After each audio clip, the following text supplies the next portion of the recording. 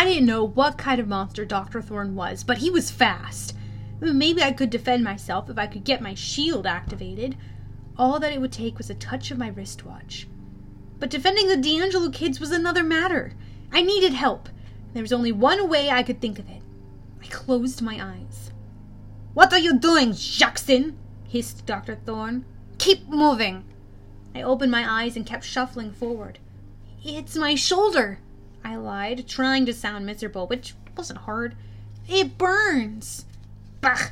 My poison causes pain. It will not kill you. Walk."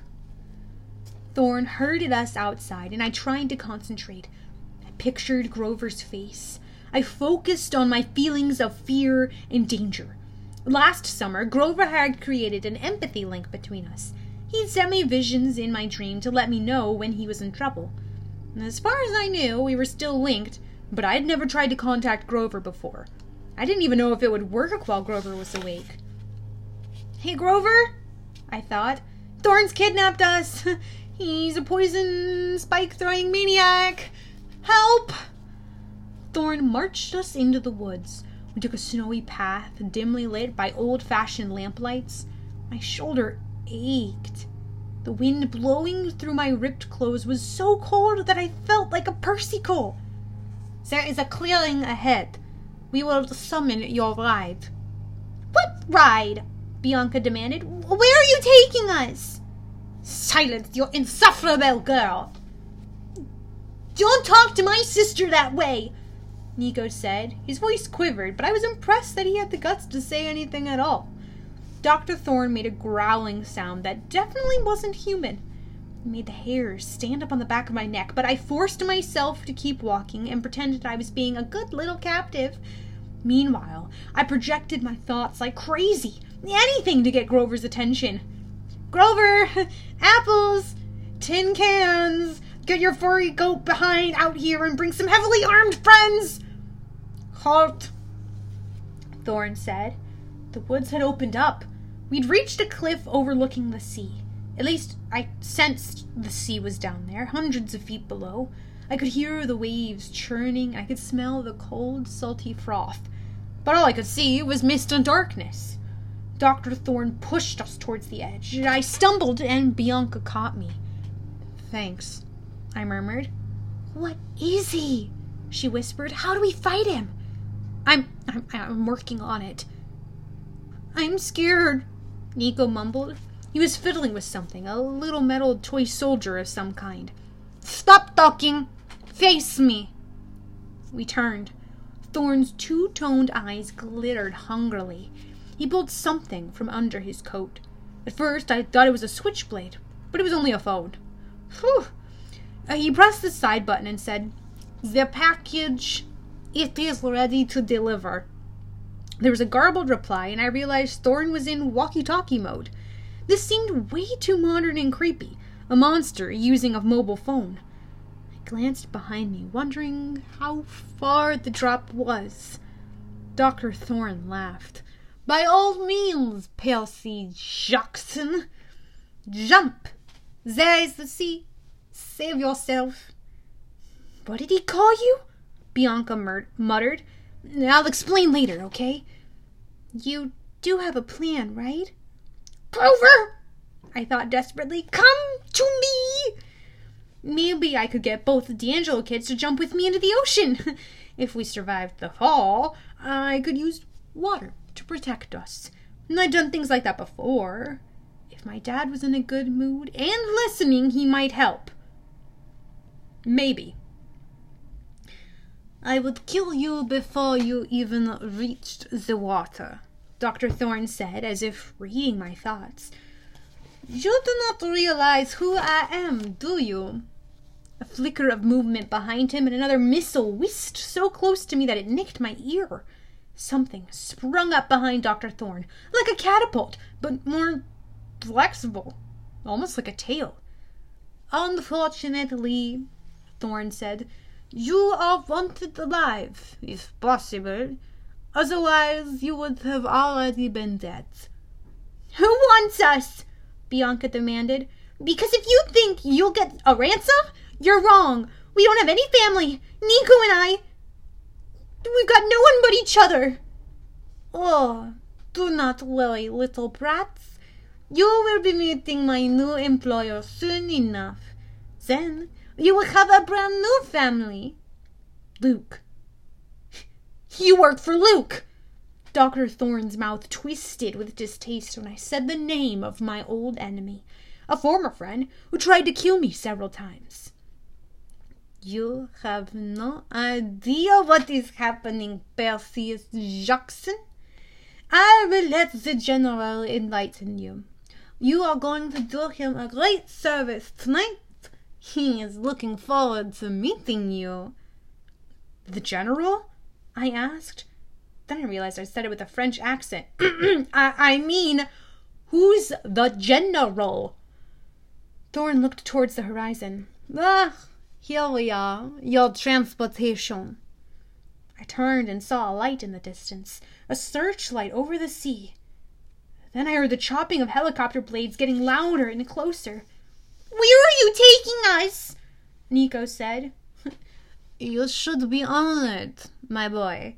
You will have the opportunity to join a great army, just like that silly game you play with your cards and dolls.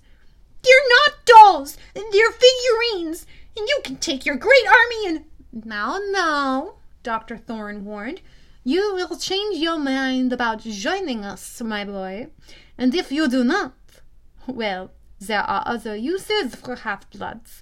We have many monstrous mouths to feed. The great stirring is underway. The great what? I asked. Anything to keep him talking while I tried to figure out a plan. The stirring of monsters. Dr. Thorne smiled evilly. The worst of them, the most powerful, are now awaking. Monsters that have not been seen in thousands of years. They will cause death and destruction, the likes of which mortals have never known. And soon we shall have the most important monster of all, the ones that shall bring about the downfall of Olympus. Okay, Bianca whispered to me. He's completely nuts. We have to jump off the cliff, I told her quietly, into the sea. Oh, super idea. You're completely nuts too.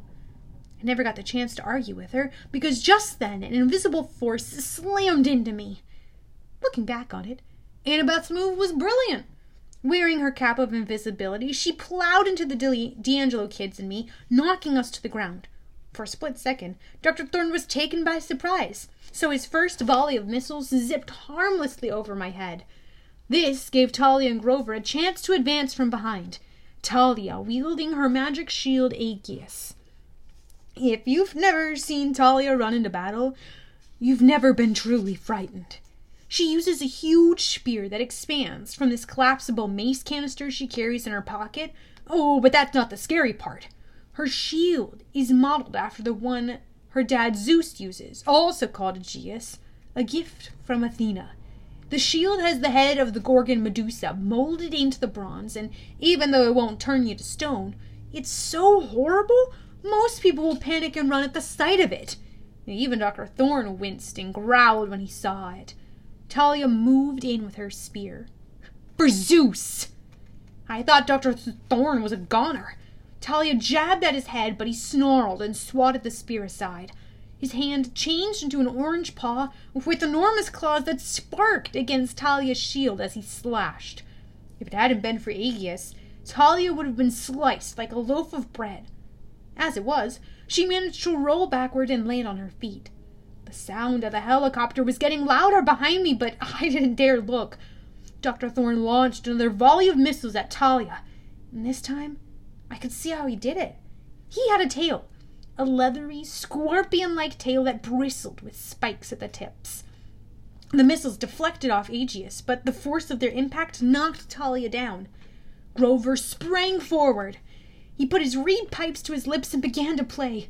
Oh, a frantic jig that sounded like something pirates would dance to. Grass broke through the snow. Within seconds, rope-thick weeds were wrapping around Dr. Thorne's legs, entangling him. Dr. Thorne roared and began to change. He grew larger until he was in his true form. His face still human, but his body, that of a huge lion. His leathery, spiky tail whipped deadly thorns in all directions. "A manticore!" Annabeth said, now visible. Her magic New York Yankees cap had come off when she plowed into us. "Who are you people?" Bianca D'Angelo demanded. "And what is that?" "A manticore?" Nico gasped. "He's got 3,000 attack power plus 5 to saving throws!" I didn't know what he was talking about, but I didn't have time to worry about it. The manticore clawed Grover's magic weeds to shreds, then turned towards us with a snarl.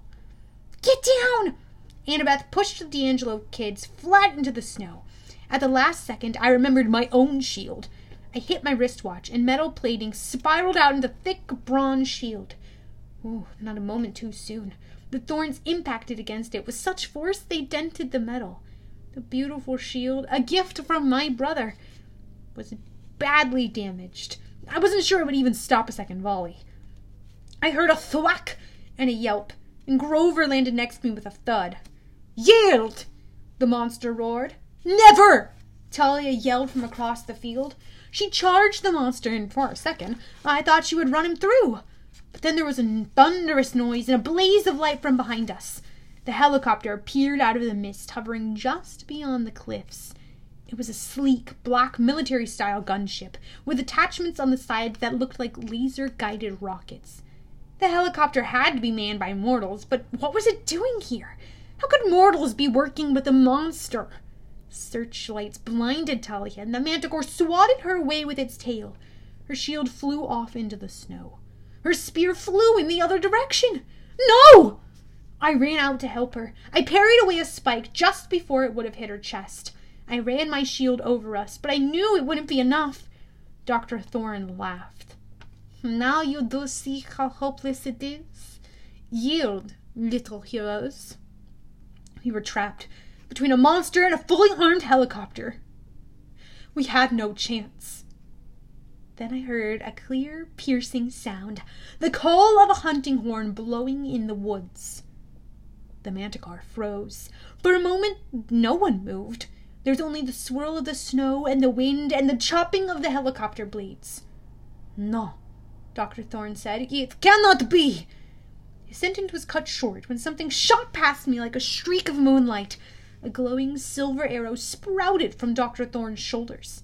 He staggered backwards, wailing in agony. "Curse you!" Thorne cried. He unleashed his spikes, dozens of them at once, into the woods where the arrow had come from, but just as fast, silver arrows shot back in reply. It almost looked like the arrows had intercepted the thorns in mid-air and then sliced them in two. But my eyes must have been playing tricks on me. No one, not even Apollo's kids at camp, could shoot with that much accuracy. The manticore pulled the arrow out of his shoulder with a howl of pain. His breathing was heavy. I tried to swipe at him with my sword, but he wasn't as injured as he looked. He dodged my attack and slammed his tail into my shield, knocking me aside. Then the archers came from the woods. They were girls, half a dozen of them. The youngest was maybe 10, the oldest about 14, like me.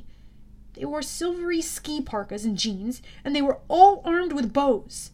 They advanced on the manticore with determined expressions. "The hunters!" Annabeth cried. Next to me, Talia muttered, "Oh, wonderful." I didn't have a chance to ask what she meant. One of the older archers stepped forward with her bow drawn. She was tall and graceful with coppery-colored skin.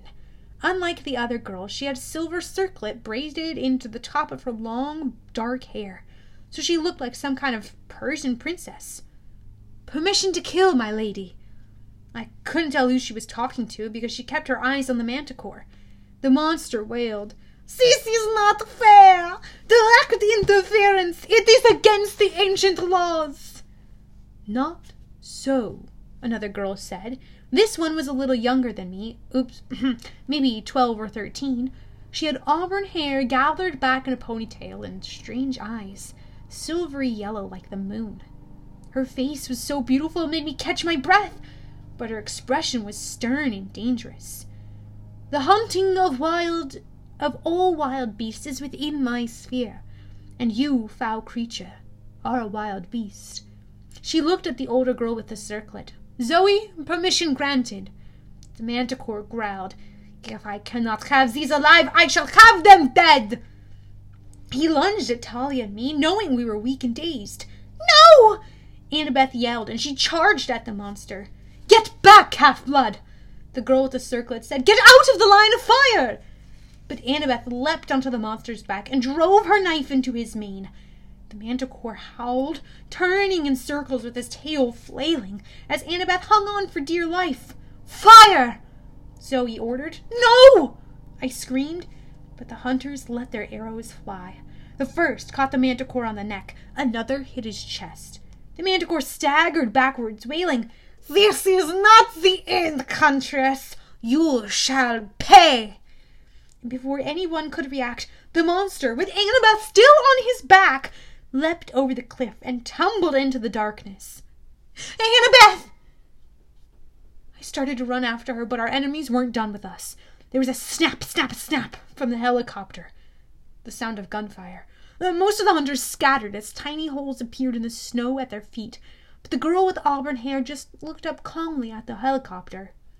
"Mortals," she announced, "are not allowed to witness my hunt." She thrust out her hand, and the helicopter exploded into dust. No, not dust.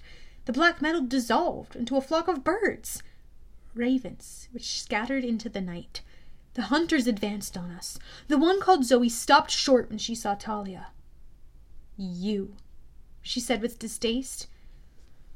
"Zoe Nightshade." Talia's voice trembled with anger.